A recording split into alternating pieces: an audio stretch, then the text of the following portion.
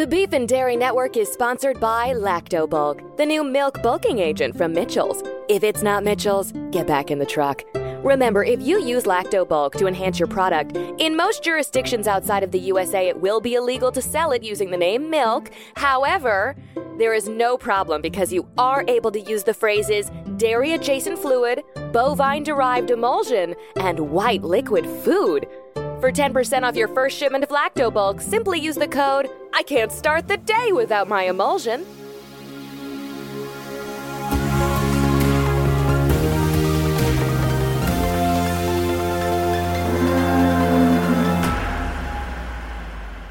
Hello, and welcome to the Beef and Dairy Network podcast, the number one podcast for those involved, or just interested, in the production of beef animals and dairy herds. The Beef and Dairy Network podcast is the podcast companion to the Beef and Dairy Network website, as well as a printed magazine, brought to you by Lactobulk. Now, this month's episode is about the esteemed position of the man at beef, the personal beef sommelier to the King or Queen of the United Kingdom and the Commonwealth realms. To hear more about this most prestigious of positions, I spoke to friend of the show, Professor James Harcum. Hello, I'm Professor James Harcum, and I'm Professor of History at the Wisconsin Cattle College of the Internet.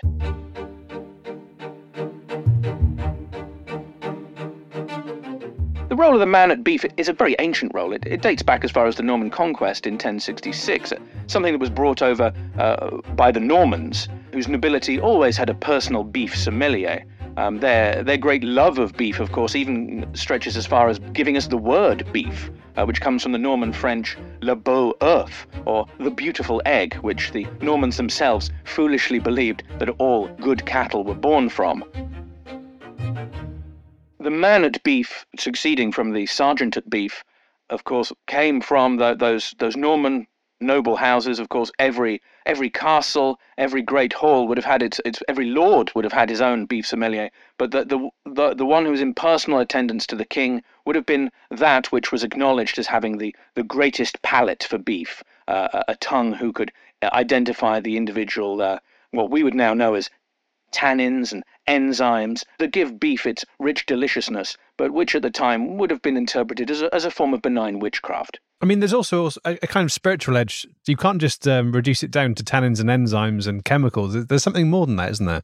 Oh, of course, yes, absolutely. The spiritual dimension to beef, I think, has been recognised since time immemorial. But certainly in the period that we're discussing, we have to understand that the interplay between church and state then was quite fluid. Bishop Odo, the right-hand man of William the Conqueror, was himself was a practicing bishop, and as such was entitled to ride a cow into battle. And so the role then of the man at beef at this stage is almost as much a religious one as a civic one. That's right, yes. It's a form of communion between beef, between God, between the king and his people. The ability to select the prime cuts of beef was perhaps the highest honour, and indeed, I think, as we know from lists of orders of precedence at the court of Richard II, in fact, many men at beef were paid more than the Archbishop of Canterbury, and were in fact allowed to sit in his seat on special days. The next big development in the role of the man at beef is in the mid-1800s, where suddenly there's a huge change, and the man at beef, who used to be a loyal British subject, was now an American. Can you explain what happened there? So what we're dealing with here is a situation where by the mid-1800s, it's become imperative to find a kind of diplomatic solution to the tensions between Britain and the United States. And it was ultimately decided that the man at beef would be provided to the British monarchy by the President of the United States himself as a sort of diplomatic gift. I see. And with the man at beef being sent over by the President, did we send anything in return? Yes. We really must understand this as a form of diplomatic interchange. And just as the President of the United States takes great care when selecting the man at beef who will eventually be sent to represent their nation at the British Royal Court, so we, in our turn, have carefully selected a number of our finest minds, usually in the field of entertainment, of course, to go to America and to work with them as part of that diplomatic process of building goodwill. Think of Cary Grant, Stan Laurel, the Osbournes, and of course in more recent years the creative team behind the HBO hit show Succession. British writers really will put a shift in for you if you want to eradicate any trace of hope or optimism from your work. Of course, also we sent over James Corden. Yes, again, a diplomatic misstep that may take centuries to undo. Now, you'll have to forgive me for reminding you that it has now been 10 months since the death of Her Majesty the Queen Elizabeth II. Not just the greatest monarch that this nation has ever had, but also a patron of this very podcast. Indeed, throughout the 1990s, she often wrote into the show using a pseudonym, Babs Rascal. And who can forget the time she came to the annual British Beef Council dinner and barn dance in disguise as Babs? Of course, we all saw through the disguise, quite literally, given that all she was wearing was a fishnet mesh sequined bikini and cowboy boots. But do you know what? What burst through the gaps in the fishnet, more than anything else, was dignity. Her Majesty Queen Elizabeth II was a constant source of strength for the British public, loved since before she became Queen for her service during the Second World War, where she climbed into a German machine gun emplacement and beheaded 4 SS officers with just a bottle opener. Following her coronation in 1953, the Queen was a constant public advocate for beef, and many of you will remember her making public appearances with her men at beef at her side. First of all, Sir Django Hardy, until 1992, and then Sir Robert Battlebus. And this month, I had the great pleasure to interview Sir Robert. Hello, my name is Sir Robert Battlebus, and I was Queen Elizabeth II's man at beef. Sir Robert, thank you so much for coming on the show. It's a great privilege to talk to someone who has worked in such close quarters with Her Majesty the Queen. It was my privilege as well as my pleasure. When the previous man at beef, Sir Django Hardy, stepped down in 1992, the next man at beef was, of course, chosen by the American President George H.W. Bush. I started by asking Robert how he came to be on Bush's radar. My father, Lucas Battlebus, knew George H.W. Bush from their Skull and Bones days at Yale. And, they kept in close contact. And of course, when President Bush was the head of the CIA, he would come over to our house all the time. And I called him Uncle George. And he was just a wonderful man. And he would share with us just all kinds of secrets that we probably, in retrospect, had no business knowing. But, there's a certain Ivy League understanding that you don't, if you're told something that is potentially harmful to the nation or humanity, you can't tell the secret. And if you do, it is frowned upon and they will find you. So they might say to you, for example, hey, guess what? Fidel Castro is still alive. We bribed him to fake his own death, and he now lives in Florida and works as a Fidel Castro lookalike. Where did you get that very specific example? You hear things on the grapevine. On the grapevine. Also, when you replied to my email, it's actually part of your email footer. It's got your name and your phone number with a link to your website, and then it has a little section with a number of what you describe as fun facts and state secrets. Oh, you know what? That's on me. I forgot to change that. That was a thing when I first got email. I thought it was fun to have a footer, and then I realized it's not really a thing that people do anymore, but I just haven't bothered to change it. I also probably shouldn't have an AOL address anymore, but, if it ain't broke. But apparently it is broke because I should not have that as my footer. Yeah, but that's a lie though, isn't it? Because in the footer, there's a section with all the fun state secrets, and there's like the Fidel Castro one, and there's the one about how Hawaii isn't real, and there's one about how Jimmy Carter's peanut farm was actually growing alien eggs. And then there's a little GIF, which is one of the minions. Right. Winking. Now, when you first started your AOL email address, the minions wouldn't have been out yet. So you couldn't have had a GIF of one of the minions back then. Well, they weren't out to the general public, no. Oh, I see. They were CIA's thing. That's your words. So you're telling me that George Bush Sr., as the head of the CIA, came up with the idea of the minions? I'm not saying that specifically. I am saying that this is the most that I can tell you is that I have seen Minions and been delighted by them many years before they hit the big screen. Wow. That's as far as I can go. Sir Robert got the job of Queen Elizabeth's man at beef when his predecessor, Sir Django Hardy, decided to step down from the role in 1992. However, stepping down from the job isn't simple. Most men at beef will continue in the role until either their own death or the death of their monarch. But if a man at beef wishes to retire, they may do so on the condition that they are then executed by the Pope, which hints at that religious significance that existed in the medieval era. I've really looked into this, and I've gone back into the archives here, the Vatican, the Library of Congress, the works of Dan Brown, and the one thing that really stands out, I think, is how much the Pope enjoys it when they get a chance. It's a day out, and, you know, at the end of the day, it's something different for them. He threw that switch with gusto. So, Sir Robert, you and the Queen witnessed the execution of your predecessor by the Pope. He was in charge of the meat grinder, which made such quick work of Sir Django. It's been written that your close relationship with the Queen was really cemented there at that early stage when, you know, the fact that you both had to watch this happen kind of brought you closer in a way. Oh, more than in a way. Some of the blood got on us, and I remember brushing some blood off myself, and she was doing the same. And then our hands sort of glanced against each other, and then we just very briefly, and I want to stress this very briefly because this was not a breach of protocol. This was just a purely human moment, and although Her Majesty's blood was filled with the divine, she was still a person in some way. And when our hands touched, we did squeeze hands, and then we giggled a little bit, and we made eye contact, and I immediately averted my eyes. And she gave my hand one final squeeze as if to say, "It's all right that you looked at me that time." And from then on, we were, I want to say, friends. That sounds like a really special memory for you.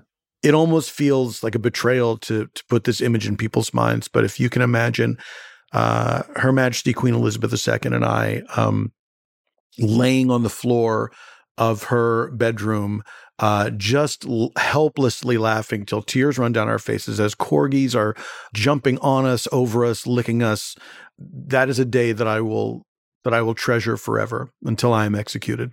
So, Sir Robert, tell me about the typical day for Queen Elizabeth's man at beef.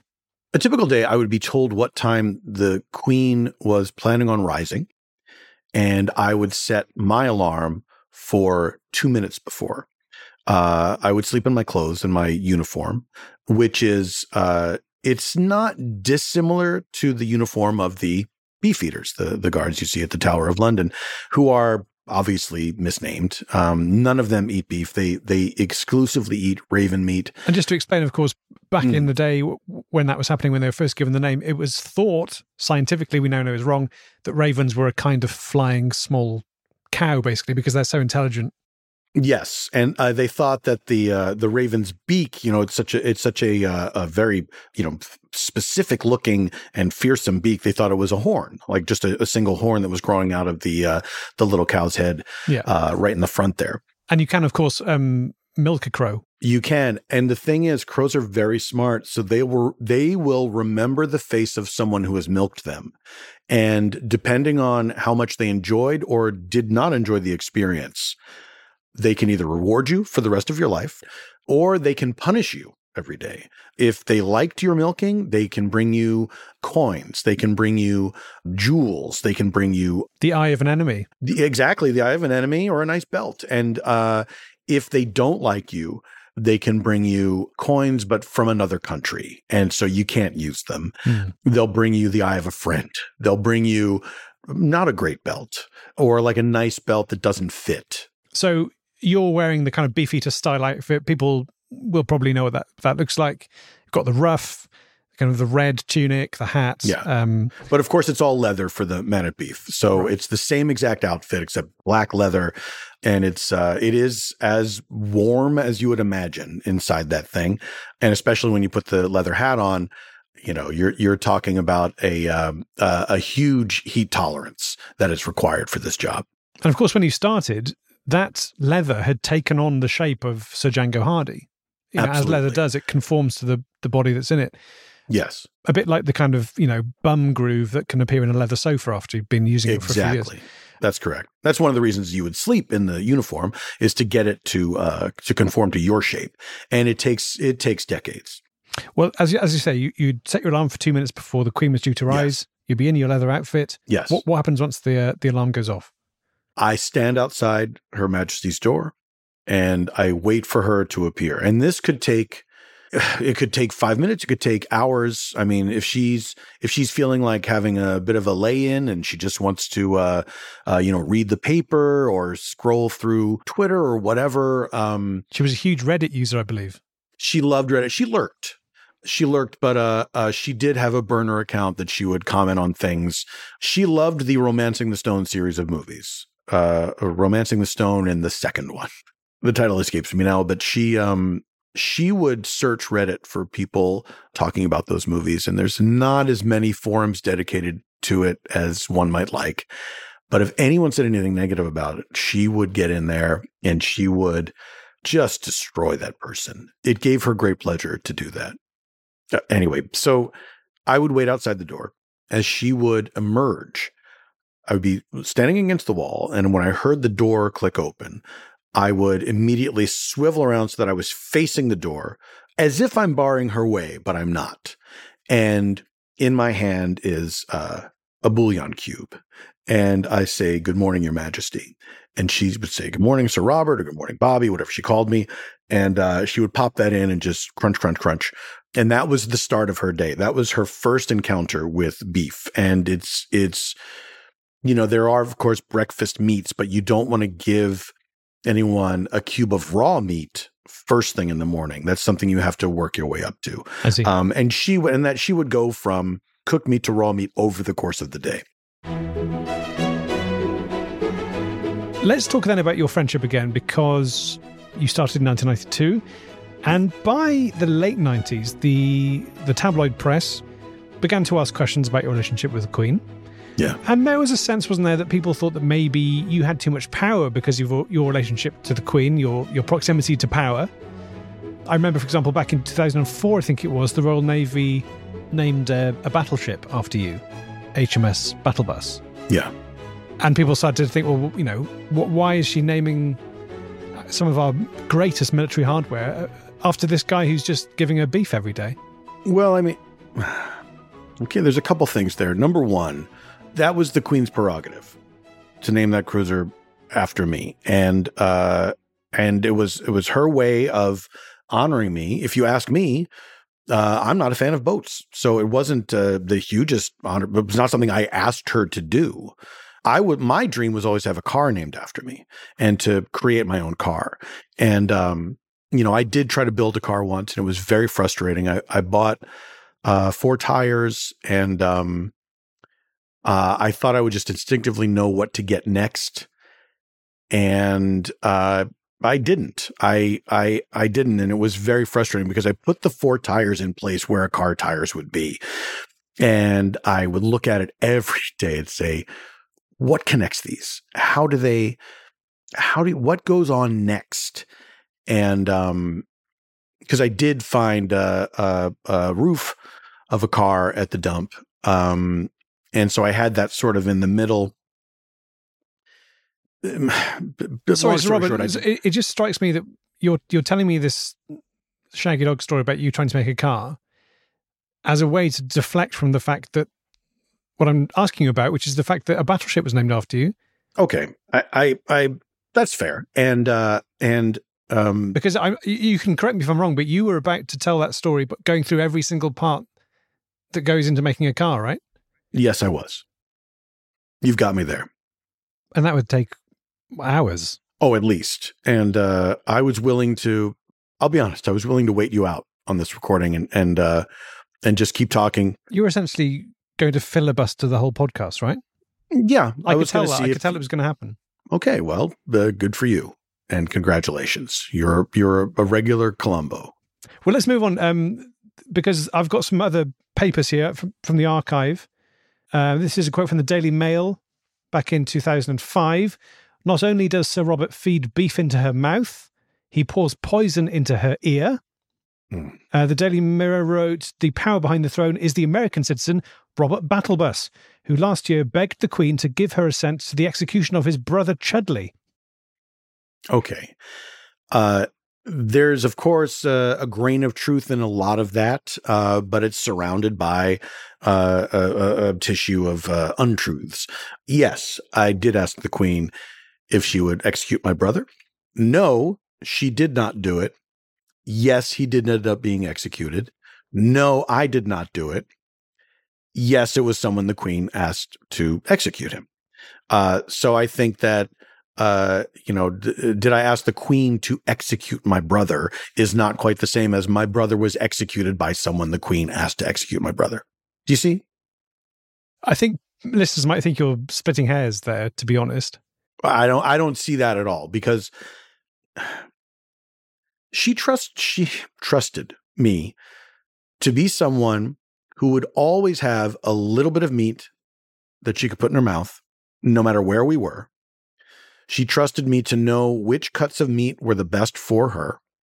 She also trusted me to be a silent witness to whatever she needed to express. If she needed to blow off some steam, if she needed to scream or yell or kick the wall, I was there. And she knew that I would listen without judgment and would always say something encouraging if she needed it. So for me to ask favors of her, will you name this ship after me? Will you kill my brother? It's not quite that cut and dried. Yeah, okay. Next to Her Majesty. Okay. I understand this. It feels like you're kind of doing the filibuster thing again, because you're aware what I'm going to ask next, right? So I have no idea. I have no idea what you're going to ask. The obvious next question is, okay, fine, you wanted the big ship named after you. Well, that's what happened. Do you deny, or can you accept that the fact that the first mission that boat went on was to sail across the Atlantic to South Carolina, where your brother lives, and fire upon his home, had something to do with what you wanted to happen? I do not deny that those events took place. I am not in any position, nor was I ever, to order one of Her Majesty's ships to fire on the United States.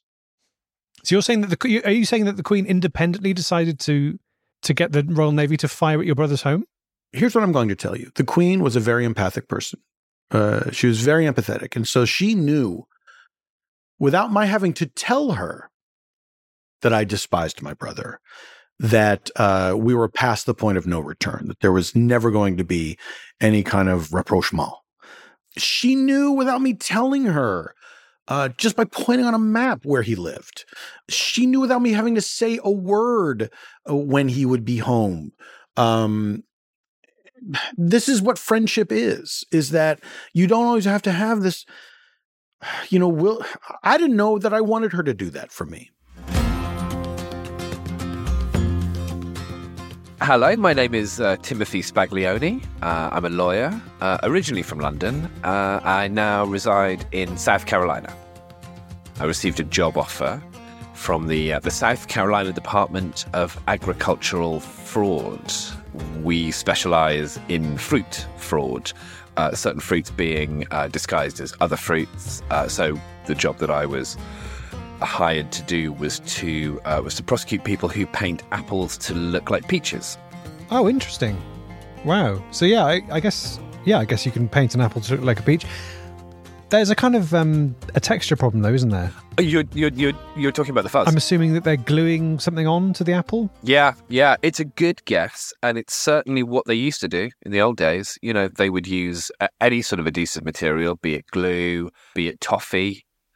But it was very labour intensive, but also much easier to spot as well. An apple rolled in super glue, and then with sawdust shavings. I'm going to spot that. But these days, our challenges are much harder. Right, because I guess it's AI these days. You've really hit the nail on the head. The things they can do now, the detail in that fuzz, it's entirely artificial. 3D printed? 3D printed. Again, you've got it in one. AI will scour the internet because there's obviously quite a few pictures of peaches. If don't do it now, but if you were to Google peaches and then you've got to then go up to image, and then that's all pictures. I'm a Bing user, but I assume it's a similar. Okay, I see. Yeah. That's it's whatever you want to go through. There's loads of pictures of peaches on there. Now, what the AI will do is it'll incorporate all of those, send that information to a 3D printer. The 3D printer will then render the fuzz for then the peach handlers to roll the apples in. And yeah, I mean, it's really, you have to look really, really closely if you want to spot that. Well, thank you for your service. It's a pleasure. I mean, obviously, we're not here to talk about your job, but that explains how an Englishman like yourself ended up over in South Carolina. We're talking to you because you met your partner Chudley whilst over there. Tell me a little bit about that. I was out here in South Carolina, enjoying the work, and I certainly wasn't looking to meet anybody, but I attended an Avril Lavigne concert.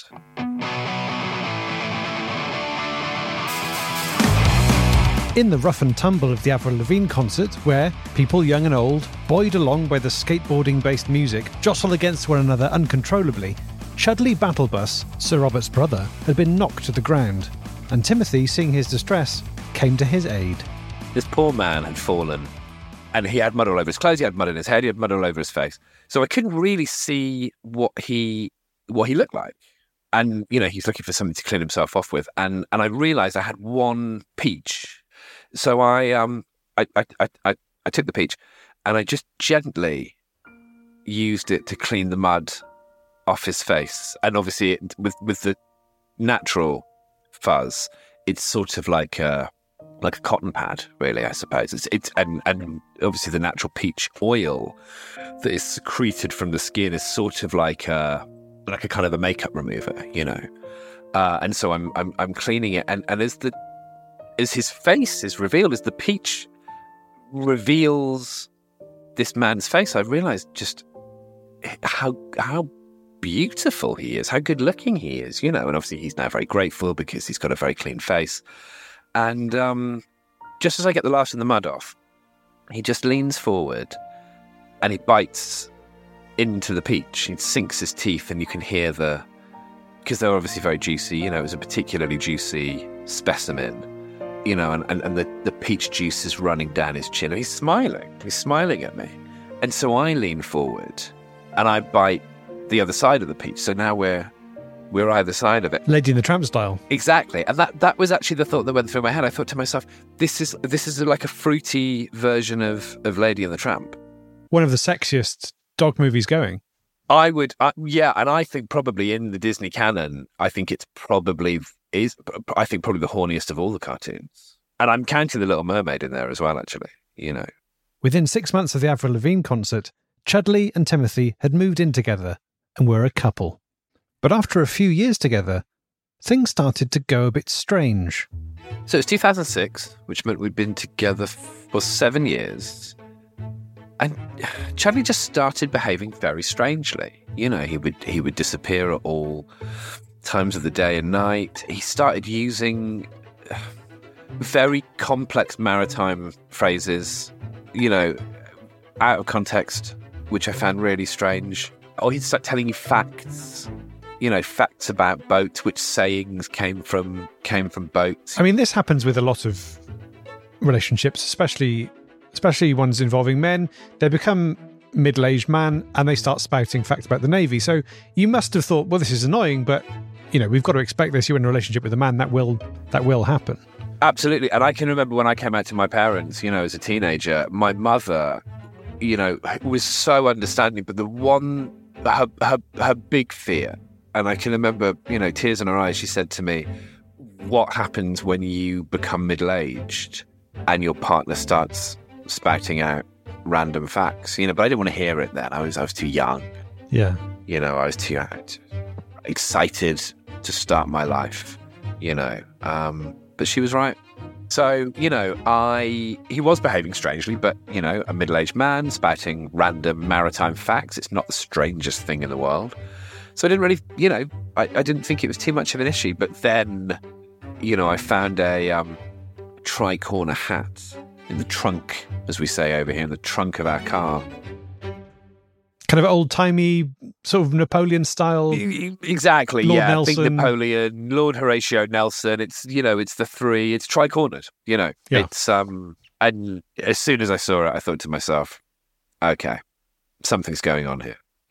So I confronted Chudley, and the full extent of the problem became clear. He had purchased a second-hand German battleship.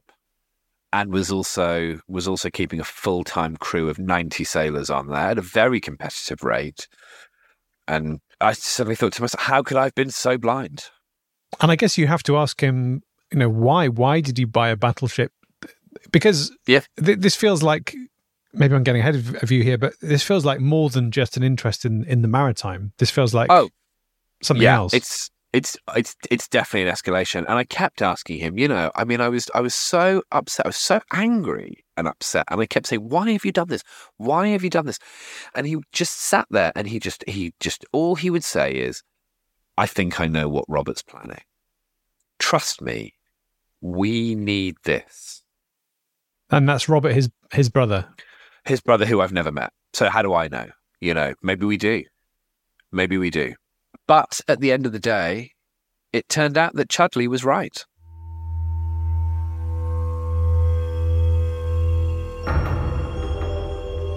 Fast forward about a year, about 2007, I'm woken by the sound of cannon fire. I'm lying on my back. I open my eyes, and the roof of the house has been completely blown off. So I get up and I look out to sea, and I can see that we're under attack from another battleship flying the British flag. And Chudley's fears had been borne out. And actually, I bet at that moment you were pretty glad you had a second-hand German battleship. I was absolutely delighted, and even more so, I was glad that it was staffed with a crew of 90 sailors on a competitive rate, because if those 90 sailors were staffed on a less than competitive rate, they may not have mobilised into action at the speed that they did. I mean, it was absolute craziness. Chudley got straight on the phone, called the crew, and to be fair to them, within a couple of minutes, they're already returning fire. Again, competitive rate. That's you get what you pay for. It turns out when you crew a second-hand German battleship, and we were really lucky.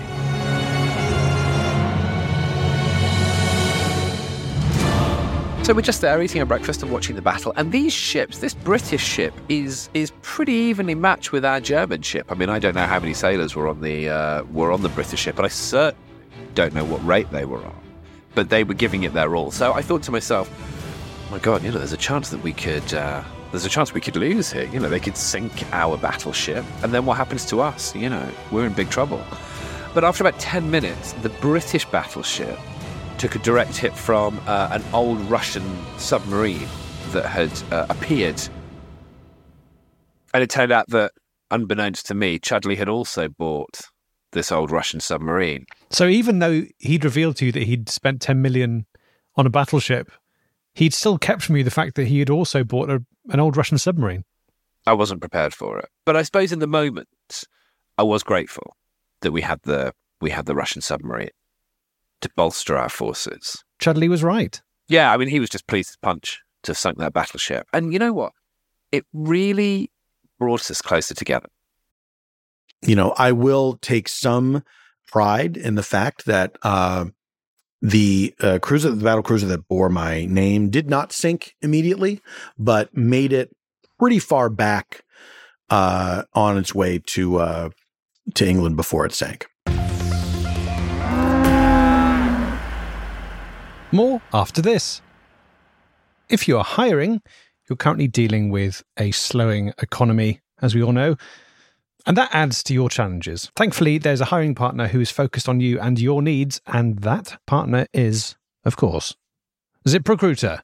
Now, the good thing about ZipRecruiter is it has straightforward pricing, so you can stick to your budget, and it finds great candidates fast, saving you time and money.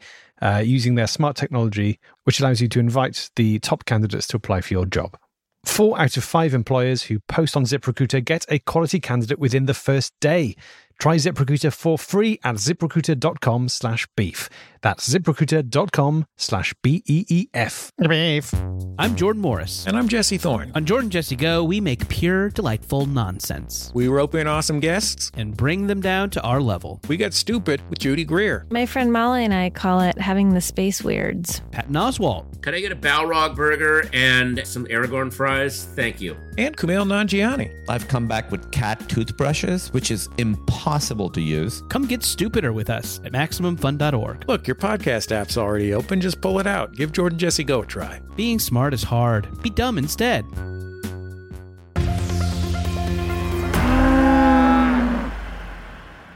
Now, you mentioned earlier that beef-wise, you were building up from a small stock cube in the morning through cooked beeves in the day and then through to raw beef at the end of the day. And you were, of course, talking about the raw beef banquet. Yes. Which took place every day. This would be served around 5:30 p.m., and she was not afraid of raw meat. She loved a tendon, and she would dig in there with, it was, I think, safe to say, her favorite meal of the day.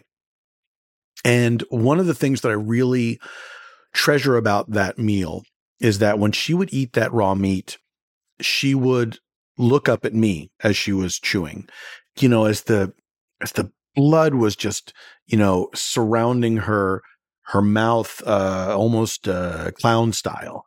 She would maintain steady eye contact with me, and I felt that to my core. She was communicating something to me, saying, this is how it should be, and I will revert to the monster that lives inside me, and I will tear the flesh, and I will remain supreme, which I think that's a good way for a monarch to feel. And when this was happening, was it just her on her own, or was she also with her despicable children? The children would be there. They would face the wall. And this is a custom from time immemorial.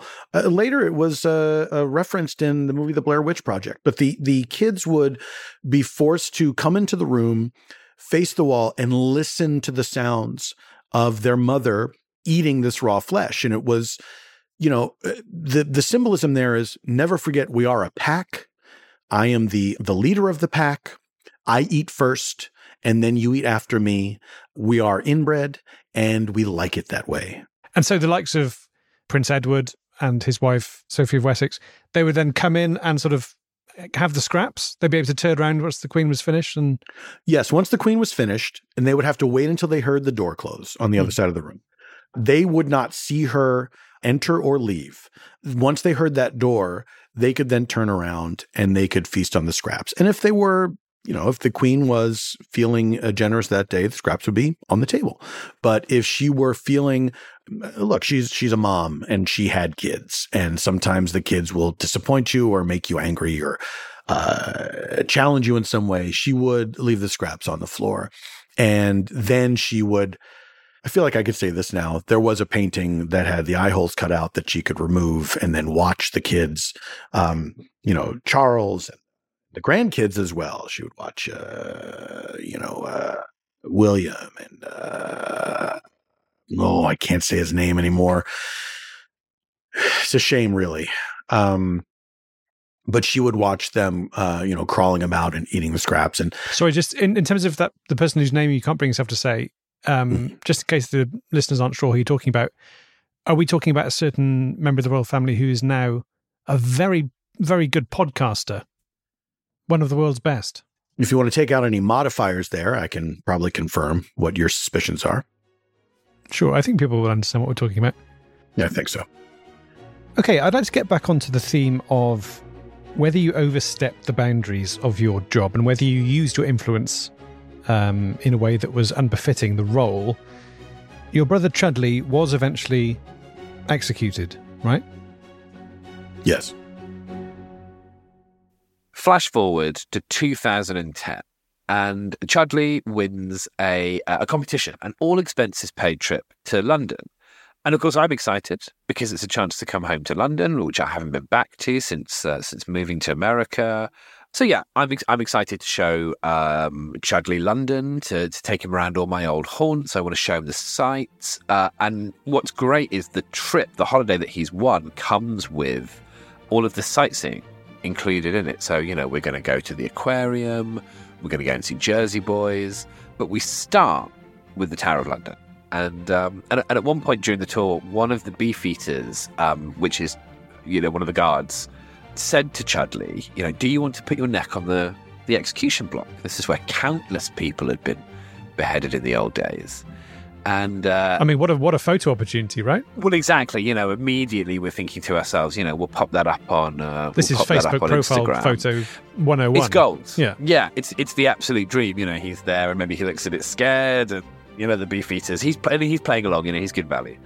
So he puts his head on the block, and we're all laughing, because it's, we think it's like a bit, and we've sort of made friends with the other people on the tour as we've been walking around, and the Beefeater gets a big axe, great gigantic axe, and now we're really laughing, and he raises it over his head, and he says, someone's been a naughty boy, you're going to have to get your head chopped off, and we're going, oh no, please, Chudley's going, oh no, we'll go on then, and we're all having so much fun.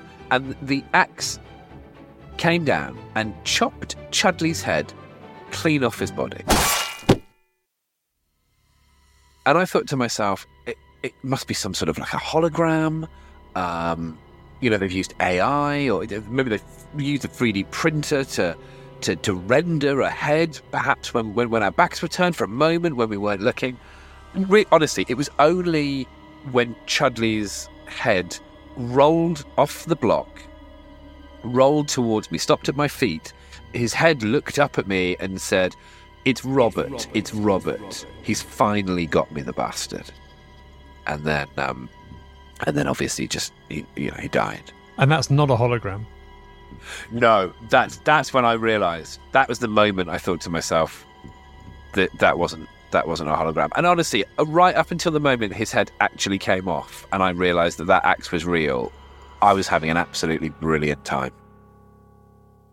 So obviously it's total chaos. There are people screaming, tourists are running everywhere. The Beefeater, he's indiscriminately beheading tourists.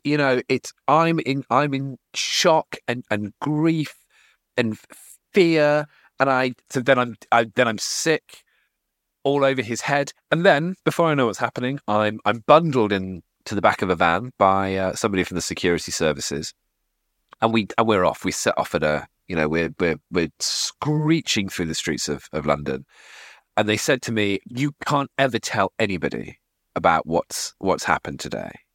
And they said, "If you promise us now not to tell anyone, we can show you this movie we've got. It's called Despicable Me, and it's got these characters in it called the Minions, and they're really cute and charming, and you're going to love it. And this film will never be on general release. So the only way to ever see it is to be silent about this incident."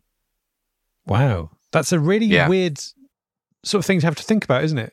I thought to myself, so these people are responsible for murdering the love of my life, and now they want to try and buy my silence with a film called Despicable Me. And I know the law. If there's one thing I know, if there's two things I know, it's a apple disguised as a peach, and it's the law. So I said to them, you can't silence me. I'm a British citizen. I'm going straight to the police and I'm going to tell them everything. And that's when they were like, okay, you can do that, but if you do that, you can't watch Despicable Me. And I think that then they told me that Steve Carell did one of the voices. Right, yeah. Okay. And then I was in the horns of a dilemma. Then I thought, he's very, very talented. Yeah. And they were saying, you'll never see this film. You'll never see it. And I guess more as the conversation goes on, you're kind of building up this film in your head more and more as this kind of this does sound good, actually, Absolutely, yeah. Because, I'm saying, no, this is about truth, this is about justice. And then they were like, yeah, but you have to understand, there's the world, where the Minions live, it's like a big cave, and they go up and down on these lifts and stuff. And I was like, this does sound good. And I said, well, could I maybe watch a bit of it, see if I like it, and then if I If I do like it, I'll keep it quiet. And if I don't like it, well, then I'm going to go to the police and tell them that you've executed my boyfriend. And they really didn't want to do that. They said, no. You have to make the decision first.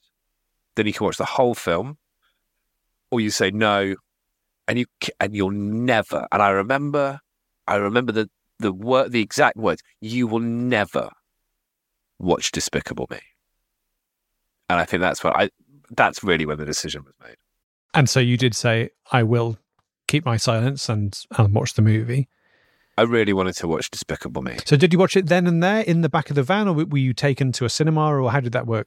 Yeah, I was taken to a secure facility underground and taken into an MI5 briefing room, and they'd set up there was a projector, and there was a woman selling overpriced soft drinks. They'd made a big fuss. So I bought a drink and some Revels, and and I sat down, and it's good. It's a good film.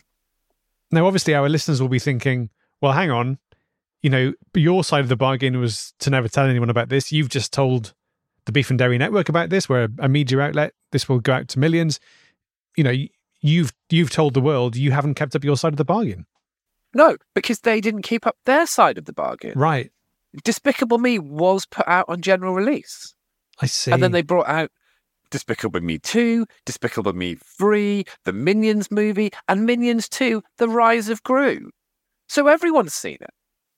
That wasn't what was agreed. So now I have to tell my story. I have to blow the whistle. I have to do it for Chudley. I allowed my silence to be bought on the promise of being one of the only people to ever see Despicable Me, and that did not happen. Everyone's seen it. Everyone's seen it. Sir Robert. Yes. I will ask you again. Over and above the battleship and the execution of your brother, did you abuse your position? I've got a story here from the Daily Telegraph in 2010, where they write, "What's going on? Is this American leather-clad kinky beefeater fucking the Queen?" That, I'm going to be honest with you. That makes me so angry, because I don't fuck, I make love.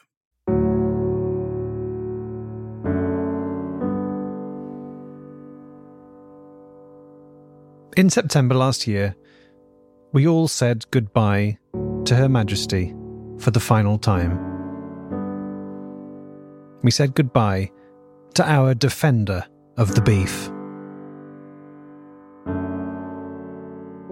Traditionally, the monarch's man at beef is either buried alive with the monarch's coffin, or their tongue is cut out and they are exiled to a remote island.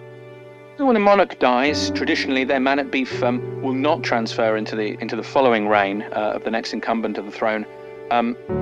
It's an incredibly close, incredibly complex relationship between a monarch and a man at beef. This is someone who will have spent their entire life delicately calibrating their own taste buds to the unique beef profile of that monarch with whom they've shared their life, their bond.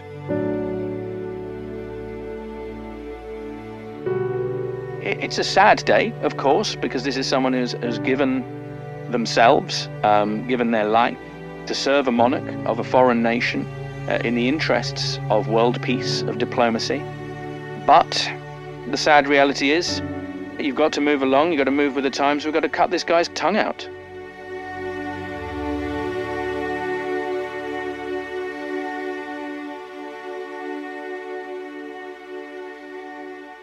However, Sir Robert wouldn't be buried with the Queen, and he wouldn't have his tongue cut out.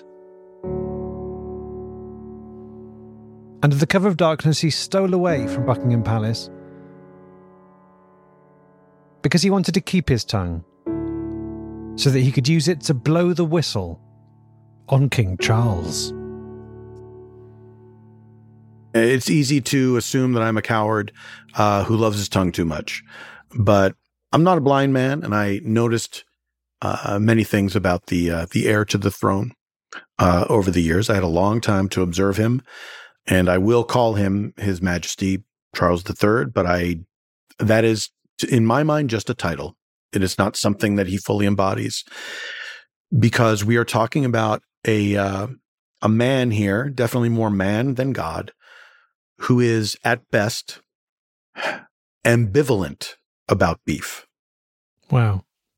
Not that he hates it, not that he loves it, but in his words, could take or leave it. And you've heard him say those words? On many occasions. What you're saying will be a huge shock to people listening, because obviously it should be. The British monarchy and beef are intrinsically linked. Mm. They are custodians of the country's beef. Mm-hmm. And they are a conduit through which God and beef collide and create a kind of earthly avatar. Yes. That they then embody. It's God's beef form on earth. God's form on earth, well, I mean, briefly Jesus Christ, but then beef has been the stand-in, if you like. So what was Charles doing that made you feel uneasy about this? The idea that he is gleefully telling people, shoehorning it into conversation when people aren't even talking about beef.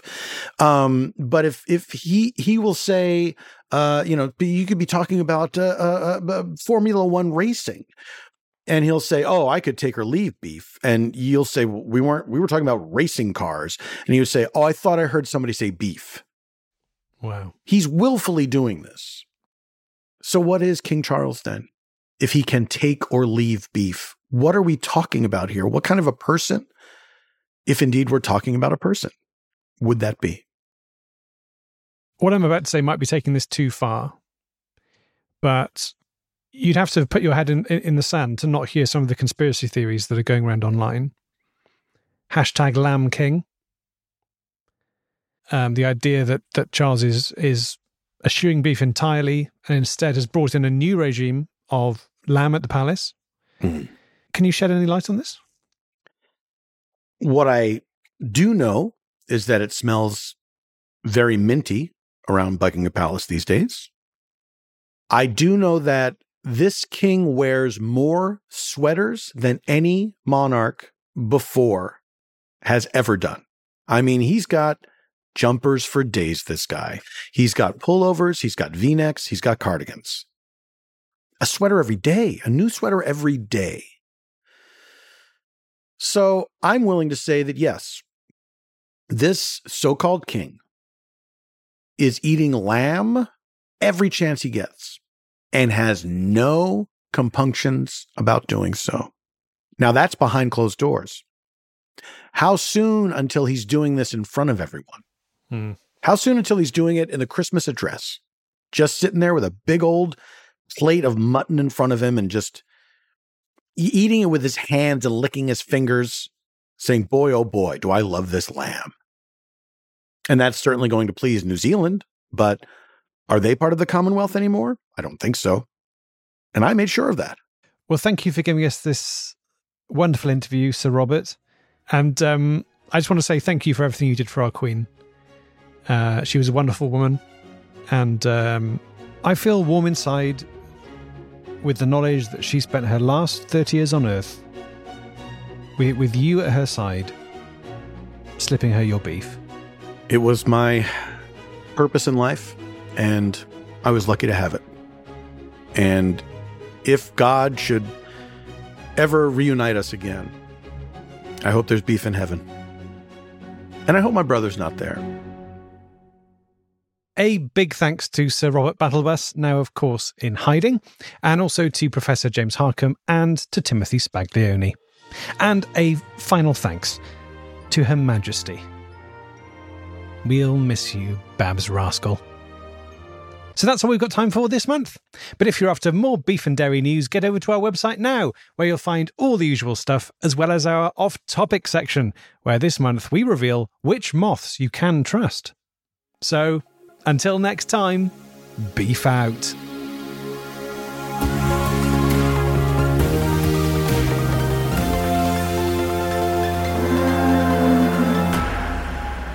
Thanks to Mike Shepherd, Paul F. Tompkins, and Max Davis. And just to say that I think all of the tickets are now sold for our live show at the London Podcast Festival on the 16th of September. Sometimes some sort of last-minute tickets kind of appear sort of on the day. I never quite understand why that is, but like 10 or so seem to always appear. Don't quite know why that is, but in general, it's sold out. Thanks to everyone who's bought tickets.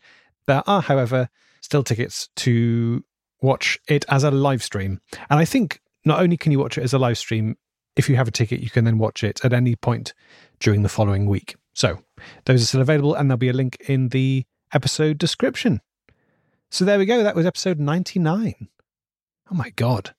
Okay, zebras, hello. orangutans. Oh, yes, sorry. Hi. I'm not used to the animals talking. Who are you? Yes, my name's Carrie Poppy. I co-host a podcast called Ona, Ross, and Carrie. This is my co-host Ross right here. Okay. We investigate spirituality, claims of the paranormal, and we were wondering if we could get on the Ark. You did come 2 by 2. I appreciate Thank that. you. Though most of the things I'm letting on the Ark don't talk. I'm going to be talking all up on this boat. Do you mind boat? I prefer Ark or Okay, barge. I'm not listening, but if you let me on, then I will make my really good podcast on your boat. Can you barge. at least help clean up all the poop?